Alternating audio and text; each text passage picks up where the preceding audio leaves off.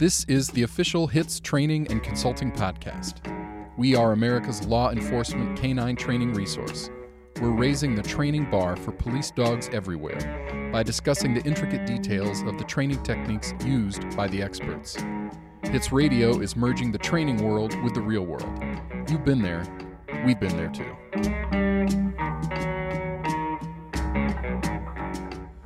Welcome to HITS Radio. I'm your host, Jeff Meyer. Today I have a guest that I've been looking forward to talking to, and we've traded some emails for a couple of months now trying to get our schedules to line up. But I have Kate Graham from Catalyst Canine, and I first heard her on my friend Cameron Ford's podcast, and she talked about lots of stuff with Labradors, and she does a lot of breeding, very much a wealth of knowledge when it comes to Labradors. But she pointed out a couple of things on Cameron's Ford's podcast that I want to talk about, in more depth today. We'll get to that, but where we're going to go, we're going to talk about some selection testing, how to find a lab that works for your agency and for the purpose that you want. But before we get to that, I'm just going to give Kate the microphone and let her talk about her background, which is extensive. She's very impressive, all the stuff that Kate's done to get to the point where she's at breeding dogs. So welcome, Kate. I'm glad to have you.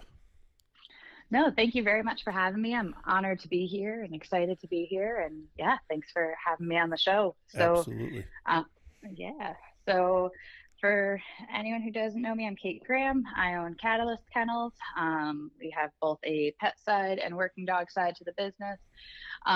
We primarily breed Labradors for the purpose of single purpose detection and tracking. The majority of our dogs go to law enforcement, federal agencies, and then some go to SAR and some sport homes. We are not a huge scale breeder. We only do about 3 to 4 litters a year. But within those litters, they are designated for working purposes. So we try to pair very carefully to make the most of what we can breed. We do all green dogs. We do not typically pre-train any of our dogs. We do some that we sell as puppies, and the vast majority that we raise up until about a year plus of age to sell as green dogs. My background and coming into all this, I grew up in a family that had dogs, but not one that did anything really dog sport related. My family was very into horses.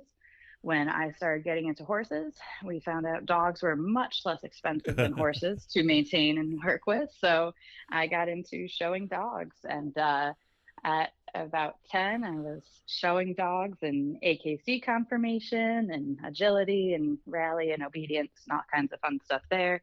That kept up all through high school. Wasn't going to go to college, was going to just keep playing the dog stuff and try to take my hand at handling for the sports stuff professionally. Ended up getting convinced by my mother to please try college for a little while. So went out there. I went to SUNY Cobleskill. At that time, Doc McKenzie, so Steve McKenzie, who was a NAPWADA master trainer, was teaching. He got me onto his team pretty quickly, and we had a good time. So I ended up spending a little over 5 years at Cobleskill. I did my degree in 3 and then stayed around to teach with him for a while. So I was there for a couple of years as an adjunct professor teaching within the canine sciences section of the animal science program. Doc was hugely instrumental in teaching me a lot about canine selection and a whole lot about how we raise green dogs and different methods, thoughts, all of that.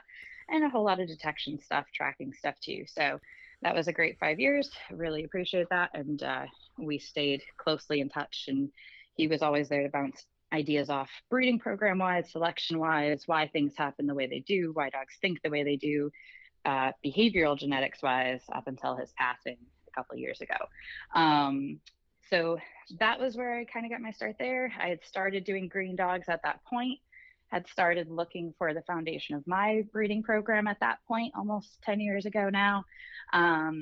And then ever since then, we've been doing small numbers of litters, which has grown gradually throughout the years. I was working after Cobleskill in the service dog sector for a while, mostly within genetics and breeding program development, looking at how we can use different types of data, testing, selection testing from younger ages and older ages to help us determine what dogs would be successful candidates for service dog work, which is a very different kind of work than what we're looking for Sure. the police side of things. And then slowly continue to build our program up until it was essentially a full-time job on both sides of it. So I was doing my service dog role full time. We were doing enough labs that was over a full-time job.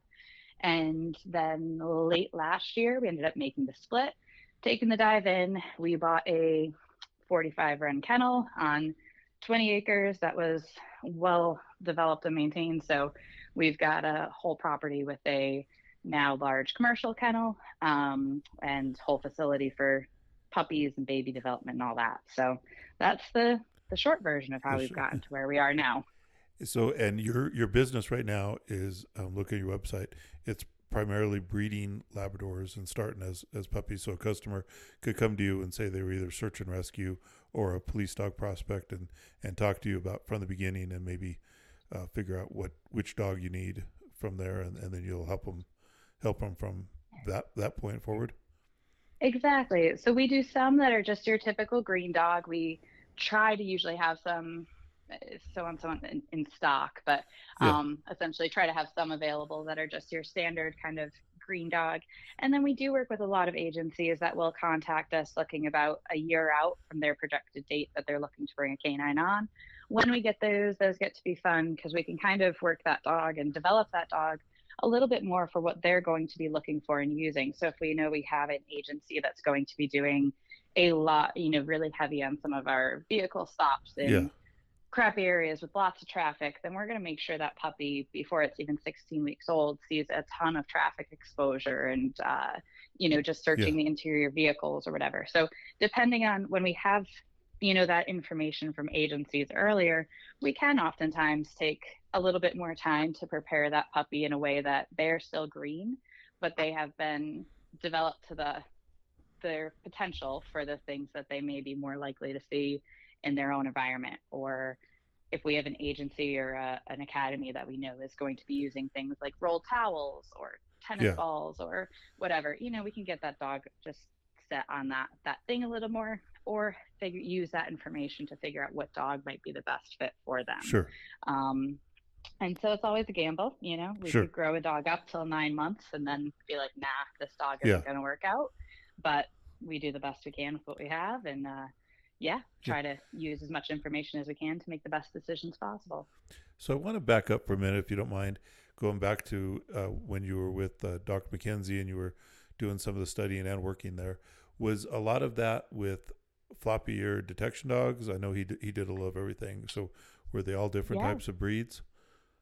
Yeah. So Doc at that point had he had one of his Malinois, and then when I was there, he had gotten his second Malinois or Mal Shepherd cross in. But at that time, the college did not have really any working dogs on site and did not have a whole lot of working dogs that they had access to on a regular basis. So we had the dogs from local agencies, Albany County, Greene County, and New York, who we could, look at quite a bit and work with. But when the program was designed as more of a basic canine program, a canine training program, a lot for the pet side.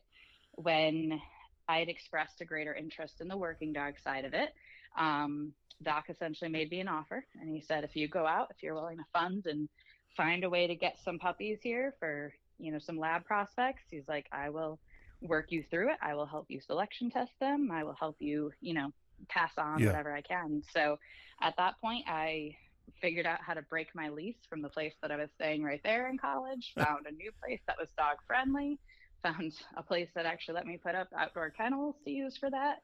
And we went out lab shopping, and it was I am by no means a wealthy person. It was a whole big thing. I worked my butt off in college to pay for all those things to make that happen, but it was a great experience for that and a great teaching experience. So through my time in Cobleskill, we did, I think, 8 green dogs together, and it was a great learning experience for sure. And Doc had a tremendous amount of knowledge about all dogs, so I imagine being able to pick his brain, throughout the process had to be, invaluable, I would imagine. Oh, absolutely. I mean, he taught me so much, and he taught me too how to, to always go out. You can get a little bit of information from everybody. Some things you use, some of it you put away, some Sure. of it that's what you don't want to use. But everyone's got something to offer as far as knowledge goes. So he was really big in helping diversify, sites and make sure we're not just disciples of one trainer, Sure. but open to ideas from a little bit of everybody. And with that, in that research and the training that you did, what was the importance that they put, or non-importance, into the bloodlines of the genetics of each individual dog when you were looking at, when you're going to pair two dogs together for breeding? How deep in the bloodlines did you guys go, and what were you looking at and that kind of stuff? That is I think, a huge point, and something that needs to be paid attention to equally today. So, within labs specifically, and several of our other breeds, we have a couple main sources for dogs, or a couple main bloodlines that we're going to pull from. So, in labs, on the working side of it, you're really going to get either the dogs that have been bred for service dog work, the dogs that have been for field trial work, or the dogs that have just been your kind of typical standard pets, Yeah. or active pets. With what we're looking for, the field trial dogs and those bloodlines have worked best. Within those lines, there's so many different subsets and strains that we can pull from to determine what might best fit our needs. So, on a broad term, the service dogs we expect to, or the failed service dogs, because still a lot of our law enforcement is procuring dogs that are service dog washouts that are Yep. then getting transferred over to law enforcement work. So within those dogs, we typically expect usually really great environmental stability, usually a far decreased prey drive. It doesn't do any blind person good if the dog wants to chase Yeah. every bird or squirrel Yeah. that walks down the street in front of it. Um, Usually a little bit calmer and less outwardly, energetic, motivated type of Sure. appearance that way. But still a dog that's got motivation to do some work and has work ethic to do work because they need to. From the pet side of it, we could pull anything. The Yeah. varieties are endless. Yeah. Typically don't have a whole lot of consistency, or know with a whole lot of consistency what we're going to produce within that, though. And then the field trial lines, there's so many different lines within there. We've got the trial lines, the hunt test lines, which is a slightly different game. You've got the American ones and the British ones and all of that. We all have our certain little subset and area we like to play in.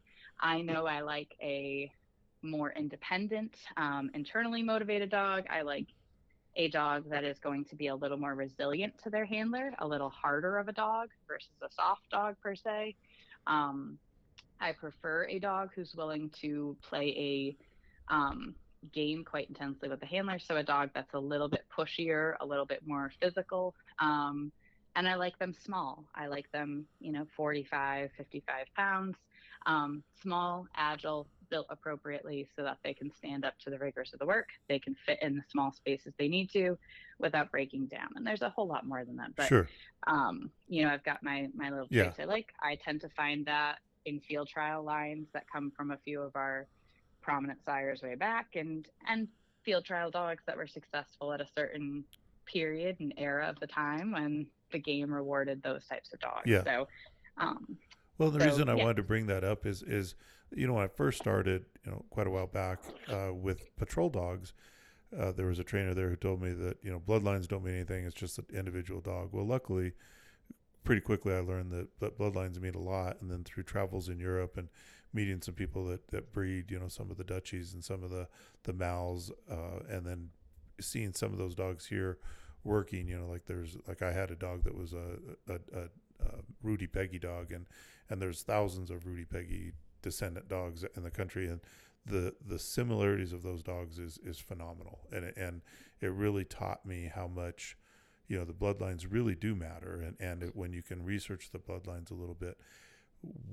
as I've gotten much more into the Labradors and doing the detection dogs, I don't see that emphasis on that very much. It's just, this is a Labrador, and test him and see what you think of him. And I think we have an okay track record doing that, but it is interesting to me that there's very little emphasis when we buy our dogs on where this dog actually came from originally. And I think in talking to you today, I think we'll probably see that maybe we need to know a little bit more about the history of the dog, because I think ignoring their genetics, sometimes I think we end up fighting their genetics. Would you think that's probably a true statement? Absolutely. No, I agree. And I think there's so much that we can see. So we've got our line pretty dialed in as far as what I like. And when we're making breeding decisions, we're using that information quite a bit, but looking at what a dog is like, working style, even looking at, a lot of times we have consistency between that dog, its litter mates. We can determine down to, if we're looking for a dog who's really going to be they're going to be doing a lot of tracking, and they're going to be needing that dog a lot for tracking. Certain of our bloodlines are more into having very deep, strong noses and tend to be more natural trackers than others. And again, that information, genetics isn't going to paint the whole picture, but it can stack the deck in our favor. And yes, environmentals are important, and how the dog is raised, the environment it raised in is huge.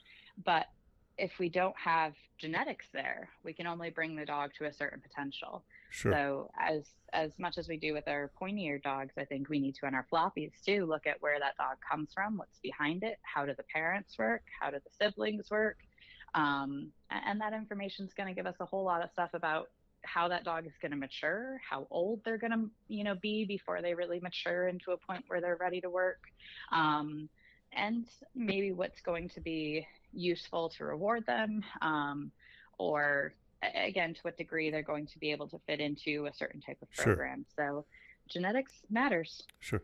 So at this point, if you're going to purposely breed a pair of your dogs for police dogs that you want to get out into police agencies, an average litter is how many dogs?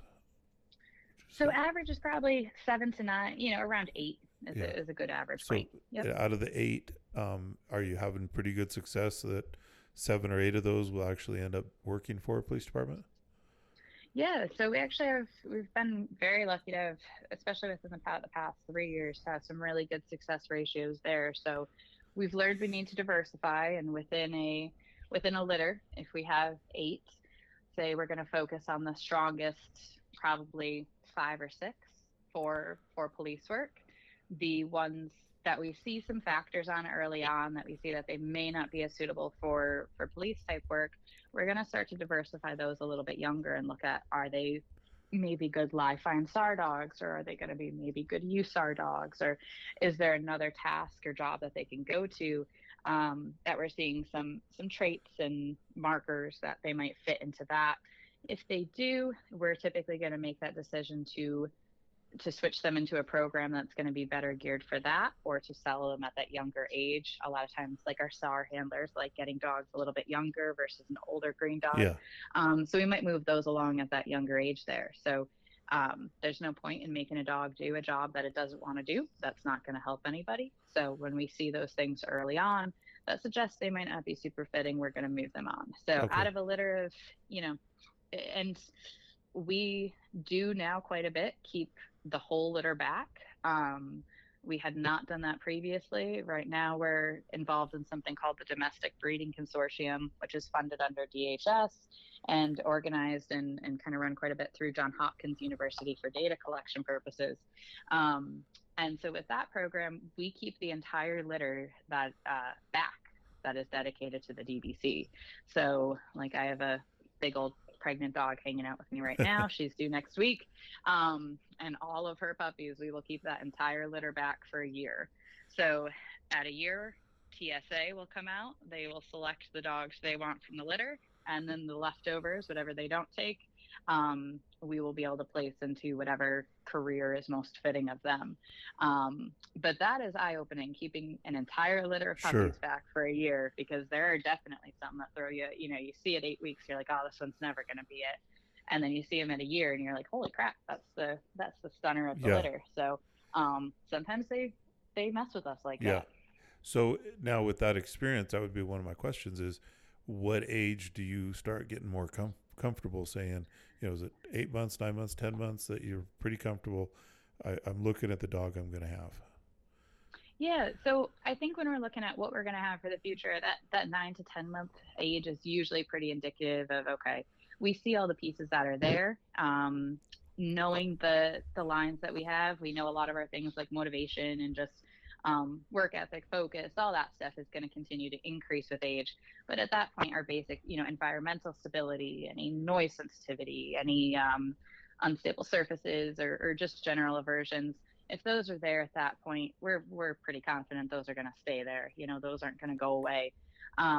So usually by about 10 months, we're comfortable saying, all right, we know, we're pretty comfortable with who's who from the litter and who wants to do the work and who doesn't want to do the work. And is at that point when you're kind of analyzing their drives, is anything malleable still, where you can kind of push one trait that you like a little bit, or are they at that point they're pretty much set and here's what you're going to get? I think there's still a lot that's malleable at that point. I don't think we can fix things that are perhaps genetic or ingrained within the dog. So things like, say, any of our environmental instabilities or environmental issues, those we have not had any good luck fixing. If they are there around 10 months, we can work with it, socialize, expose, all of that, all we want. In my opinion, those dogs still typically have those issues later on in life. Okay. They may be decreased, but they often, if you know they're there, you can look for them, you can see them. So yes, we might be able to get it to a workable point, but that dog is still often going to have that in the back of their head there. Some of our other things, like if we have a dog who maybe prefers to, play fetch and we want them to play tug. At 10 months, yeah, we can probably work with that and change quite a bit of that. But, some of those more superficial traits, I think we can work with. Those things that are deep in there. For example, if one of my dogs out of a litter of 8, there's one that has some aversion to unstable surfaces or slippery surfaces. Uh-huh. The rest of the litter doesn't. That dog, we could work with the slippery surfaces all day long. We're going to see some points where we get some progress. We're going to see some points where they regress. But typically, those dogs are going to carry that insecurity, maybe at a more mild point, but they're going to carry it with them as they grow up and develop. And if they were to make it to the road, as they made it to the road. So it's our job as the breeder and vendor to make sure that we're not hiding things or masking things. Sure, those things are easy enough to make look pretty or to set up for selection testing so that no one sees them, but they're going to be there and they're going to stay there. And it's important that the dog is advertised honestly. Yeah, absolutely. So you touched on something there that I just want to go over real quick. You said some of the dogs that maybe if you want to play tug of war with or play retrieve games with. Do you see a lot of that? And my point is like I have a dog in my agency that anybody who sees this dog loves her. She's a dynamite little dope dog, and she's a Labrador retriever. And I got her because an agency would only play towel tug of war with her, and they thought she was awful. And she is a dynamite dog if you simply have her retrieve. So I always thought it was funny that this agency gave up on her because she if you try and tug the towel with her, she doesn't care. If you throw the towel, she loses her mind. And I'm curious if you see a lot of people that are locked into their reward system has to be one way as opposed to just figuring out what works best for each individual dog. I agree. And at the end of the day, they are Labrador retrievers. They are bred to retrieve. That is what their hundreds of years of genetics say they should be doing. And so often, if left to their own devices, that's what they are going to choose to do. We have genetically selected and manipulated anyone who's looking for detection dogs through the years often to increase possession and create a harder mouthed dog. But at the end of the day, we're fighting hundreds of years of genetics that are bred to be a soft-mouthed duck dog. Yeah. So some dogs we can convince to play the game in other ways. So if we teach them young, if we're careful about exposing them to certain ways, playing with them very carefully when they're young, so that we're really encouraging and rewarding the possession and encouraging, tug and making them feel nice and empowered about their tugging and all of that. But there are some that just want to fetch. And if they have all that motivation and work ethic for it, and they're willing to, work with that same intensity to get that reward, and that reward is a feasible reward to be able to take and apply to real life, then why not? It, Yeah, it works.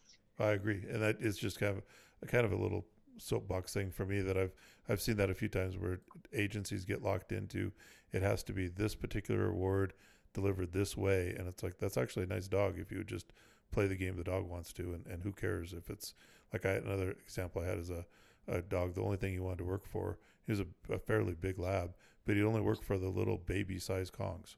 Anything else he didn't care about. But if you gave him Yeah, the baby size Kong, he loved it. So I was give him, there and you go. they were asking me to help transfer him over to something. I was you don't have a problem. You have a dog that works wonderfully. Give him what he wants. So Right, right. No, I agree. I don't want to get into what I kind of teased at the beginning of the show is when you were on Cameron's, you talked about when you were talking about selection tests. So I want to kind of go into selection testing of the 10-month-old or the 11-month-old dog that someone like me would go to because obviously I don't deal a lot with puppies in my position buying dogs for police departments, which most of us do not. So when I'm tasked with going to look for, and we'll talk about single purpose detection dogs, and I'm looking at floppy eared dogs, I have a selection test. It has served me pretty well over the years, and I think I end up with pretty nice dogs and I have a type of dog I like from a lot of experience. But when you were talking to Cameron, one of the things you mentioned in discussing selection test, one of the things you mentioned was the difference between arousal and drive. And for me, that was almost like an aha moment because I like a lot of the dogs I like, and people that know me know that I like very high drive dogs and kind of the dogs that are a little bit of the asses in the kennel that are a little bit more possessive and very busy. It's just the type of dog I like, and I've had good luck with those.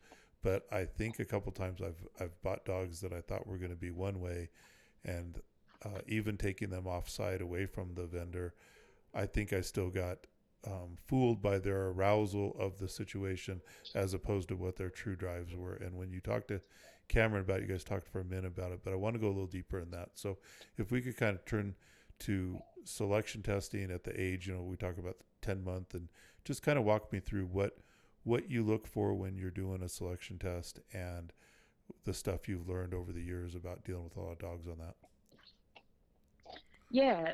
So arousal versus drive is definitely something I see a lot in the floppies, and we see it just as much in the pointy ear dogs. When we're looking, I think it's important to define out what we're talking about, arousal versus drive. So arousal, we're talking about a lot of energy, a lot of movement, a lot of busyness, but arousal does not have to be productive. Arousal is just a big show of emotions, whatever that emotion may be. So big whole lot of emotions exploding. Drive is that, well, I don't know if anyone's actually defined drive in a way that we can all agree on at this point, but if we're going to call it something like motivation or performance, is how well a dog can perform a task and how intensely, efficiently, and with a great degree of work ethic and focus and motivation, how they complete that task. So when we're looking at that difference between arousal and drive, we've got to define out that we're looking at two slightly different things. And one of the biggest things that I was taught when it comes to the two is something called a Yerkes-Dodson curve. And so that Yerkes-Dodson curve talks about the relation of energy and performance. And there's great diagrams online. You can pull one up. It's a beautiful little chart with a bell curve on it. And so what it basically goes through and says is that as energy increases, the performance that an animal or a creature should give should also increase, that degree of how well that task is performed to a certain point. When we get to a certain point, energy gets so high that the performance level begins to decline. And we hear about this plenty in working dogs. We call them, they go over the top, right? Yep. Dogs that are over the top. And sometimes we market that as a great thing, but like at the end of the day, your over top dog is the dog that's spinning and running 15 laps before he's actually searching the room to find the dope. He's, so energy can increase to a point that, there is a point of kind of that optimal performance. We get too high in energy level, we go over that point of optimal performance, and we start to get to a decline in our performance. So it's a nice little graphic and illustration to show us that relation between the two concepts. With dogs, when we're selection testing, one part that I'm often looking for in the selection testing is not necessarily how explosive that dog might look, just standing there per se, but I want to see the degree that that dog can focus and how hard they work to achieve a task. A dog that I release to go do even some ball hunt in tall grass, if that dog spends 15 minutes running giant circles and giant laps, but is not actually hunting or working efficiently or coming up with some kind of a pattern, if I can't see that that dog is actively trying to solve the scenario and instead they just look like they're a tea kettle blowing off steam, Sure. then that suggests a dog to me that's got far more arousal, but maybe not as much drive. A driven dog should be able to do their task with a great degree of intensity and focus, but they should be efficient. If they're really that driven, they want to get to their item as quickly as possible. And running in 15 laps in giant circles around that field is not going to get them there. So that is something I like to look at with my young dogs. Do they get right to work, or do they need that kind of pressure release to get through before they can start work? Within labs, we typically see that those dogs that can get right to work and work very efficiently in their task stay that way kind of as they mature. Whereas some of ours that do a lot of the looping around, that big energy release before they actually start, using their nose, that often does stay consistent to how they work throughout everything else. And, when we're out doing a car stop and doing a vehicle sniff, I don't want to have to lap that car 4 times. I want my dog to go out and be working the first time, that first rotation around.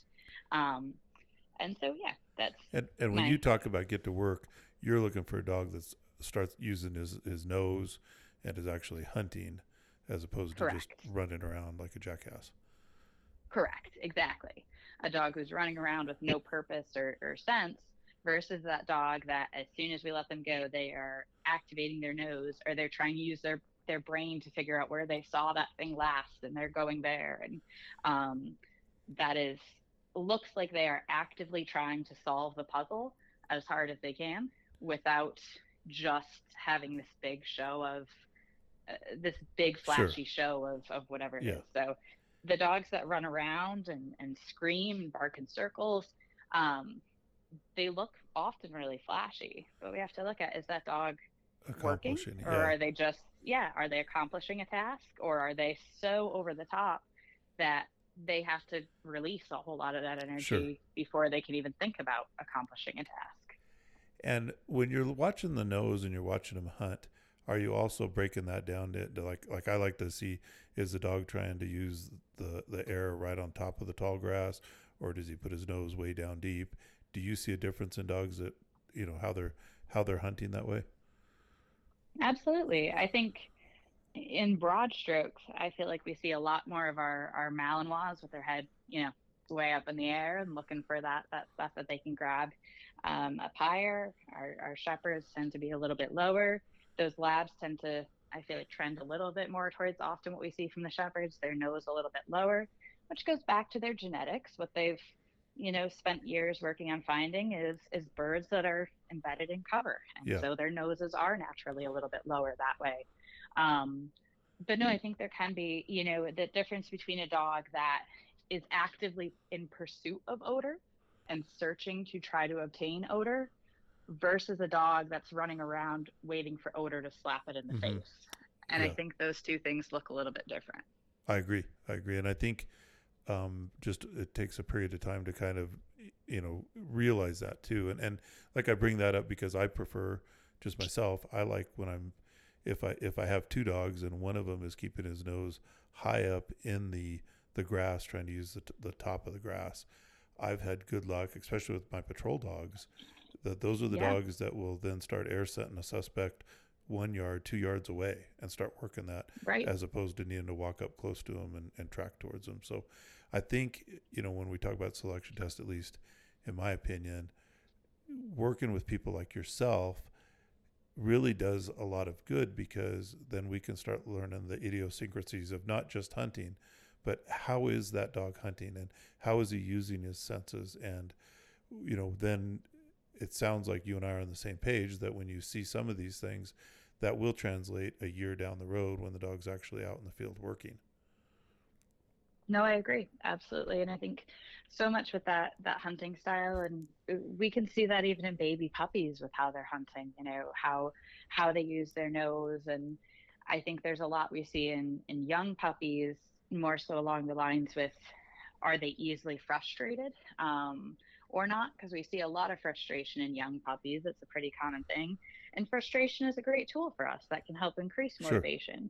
But if we see a puppy that gets frustrated continually, and their performance on a task decreases because they're frustrated, that starts to suggest to me that maybe that dog isn't as, high drive as we thought, but he's got a whole lot of feelings and emotion.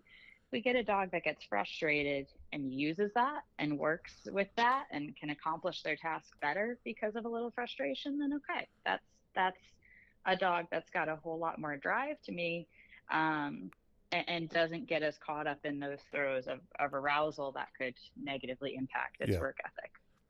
So I don't know if you could answer this question, but I think you probably can. Suppose you and I are together and we've gone to a kennel. We're going to buy a single purpose floppy eared dog. The guy's got 7, 8, 9, 10 Labradors from all over the place, no backgrounds on them or whatever. Can you walk me through, what are you going to do to figure out which dog you want to pick? Yeah. So the first thing I usually want to do is look through environmentals out of any type of drive. I feel like drive can mask a lot as far as environmentals go.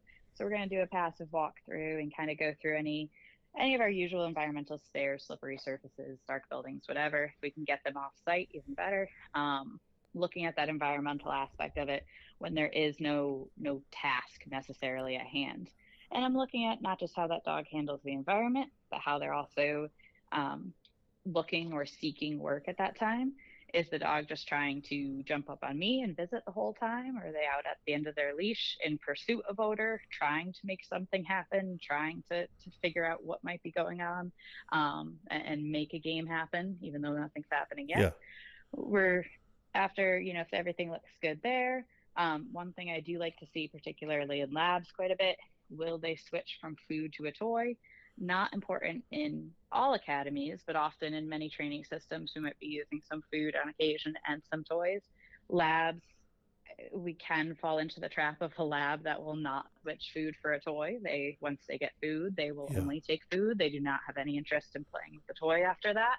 So I just like, it's a little thing I like to check the box Sure. and make sure, okay, we can give them food. They're willing to play with a toy after. They don't care about that food anymore. Great. If we go through that, looking at some of our basic hunt stuff, looking at both, kind of thrown plenty of the tall grass. Will they hunt for it? Looking at hunts that are more of your cold hunts, so not necessarily thrown out, but something that they might just kind of stumble along upon as we're either going through a building or in a wood line or whatever. Yeah. Is that dog going to find a ball that's been placed out previously or a toy that's been placed out previously? As far as we go into play style, I do prefer a more possessive dog. I do prefer a dog that's willing to engage me in a game of tug. However, as long as that motivation is there, then that's there. So I want to see, is that dog able to maintain great focus on that toy? Will they maintain possession of that toy, whether it be they keep it in their mouth or they're continually dropping it and pushing it into my foot to make me throw it again? Or do they get bored of the task and, wander off after a little bit?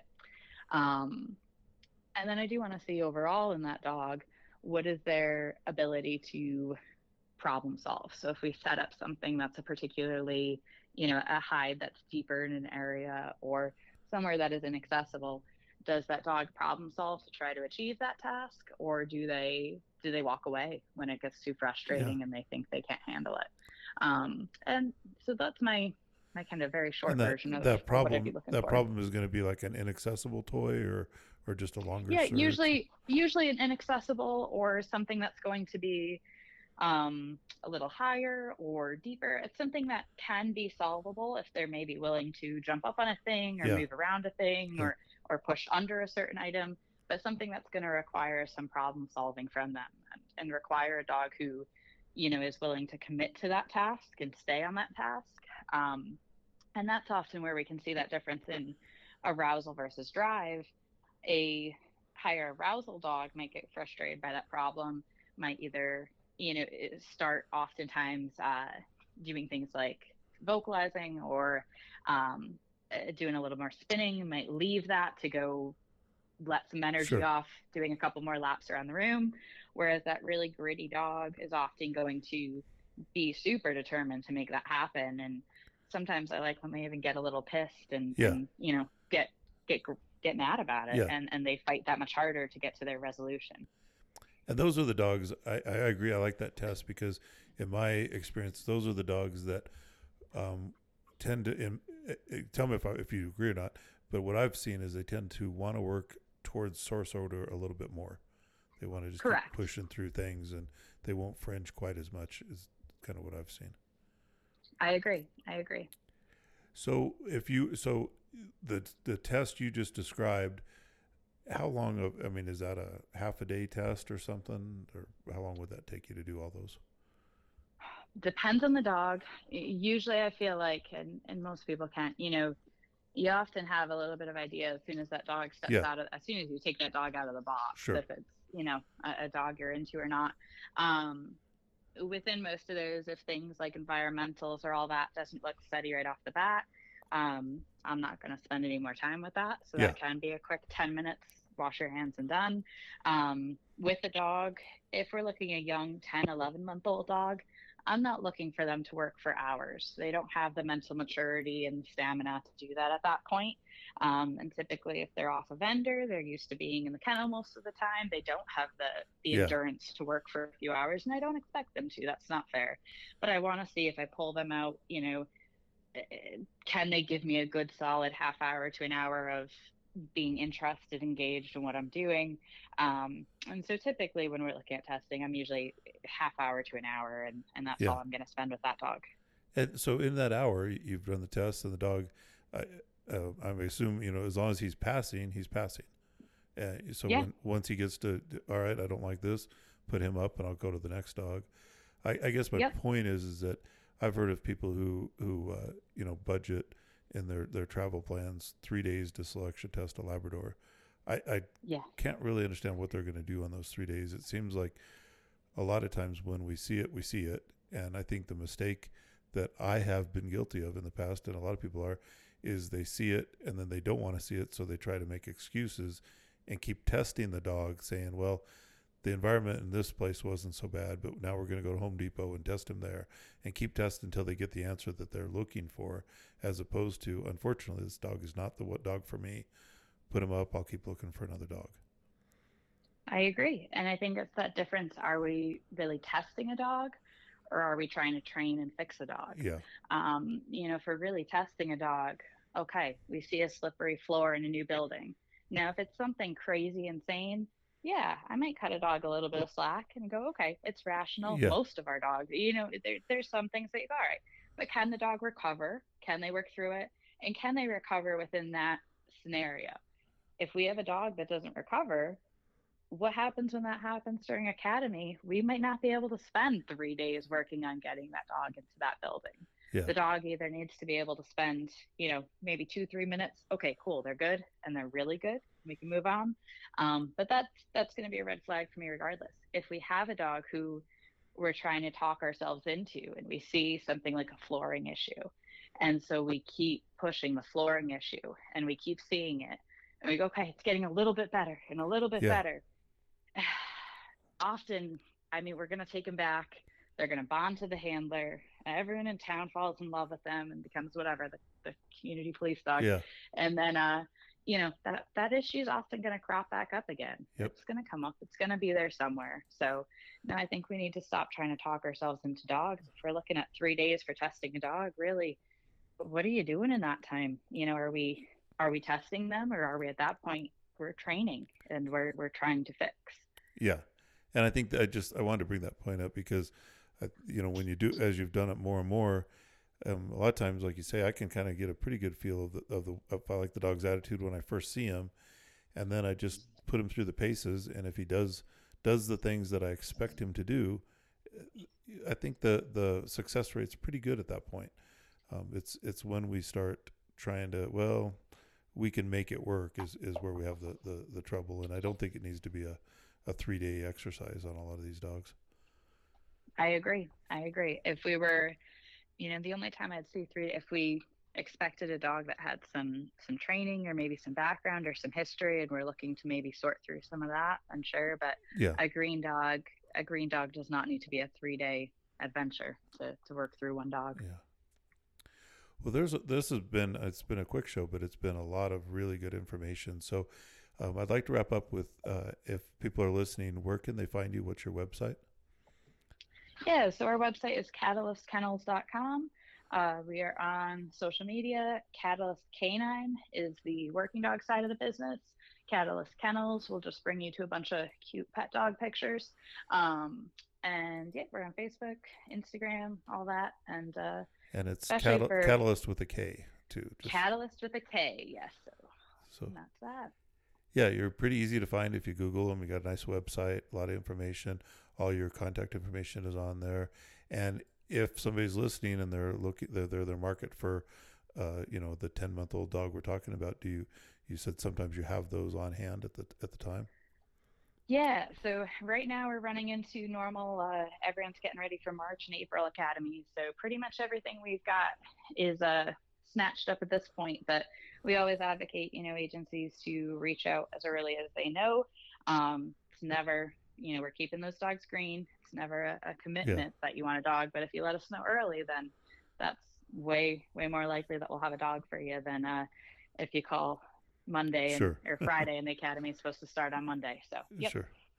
Well, this is good information, and I appreciate you kind of going a little bit deeper in Labradors than what I think we've done in the past. So fantastic information. I'm glad that we finally made this after trying a few times to connect. I'm glad that we were able to make this work. So thank you very much, and I'm looking forward to getting some questions in. So if people are listening to this and they have questions, send them to me, and if we get several good questions, I'll get you back on and we'll go over some of the things that you and I didn't talk about today that people want to hear about. Excellent. No, thank you very much, and thrilled to be here, and I appreciate you having me on the show. Well, great. Thank you very much, and I'll talk to you soon. Thanks, you too.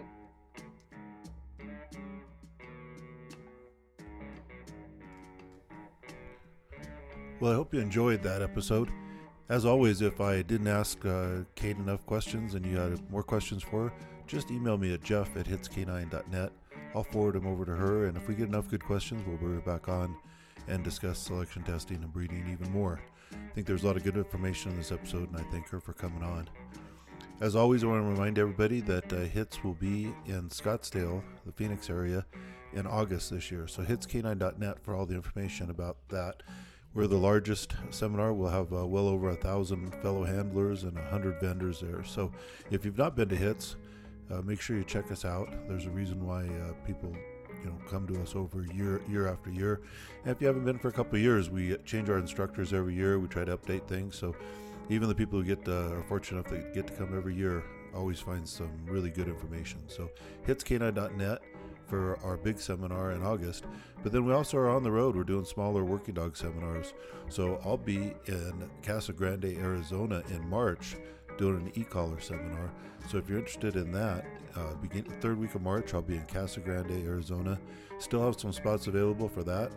And then Jeff Barrett and I will be in Valdosta, Georgia, doing a patrol dog seminar starting April 3rd. That information is also on our webpage at hitscanine.net, how to sign up and all the information about both those classes. So if you want to go to either of those, just reach out to me at jeff@hitscanine.net, or you can reach out to me and talk about setting up your own class in your own area, and we can come to you. Thanks, everybody. Be safe out there.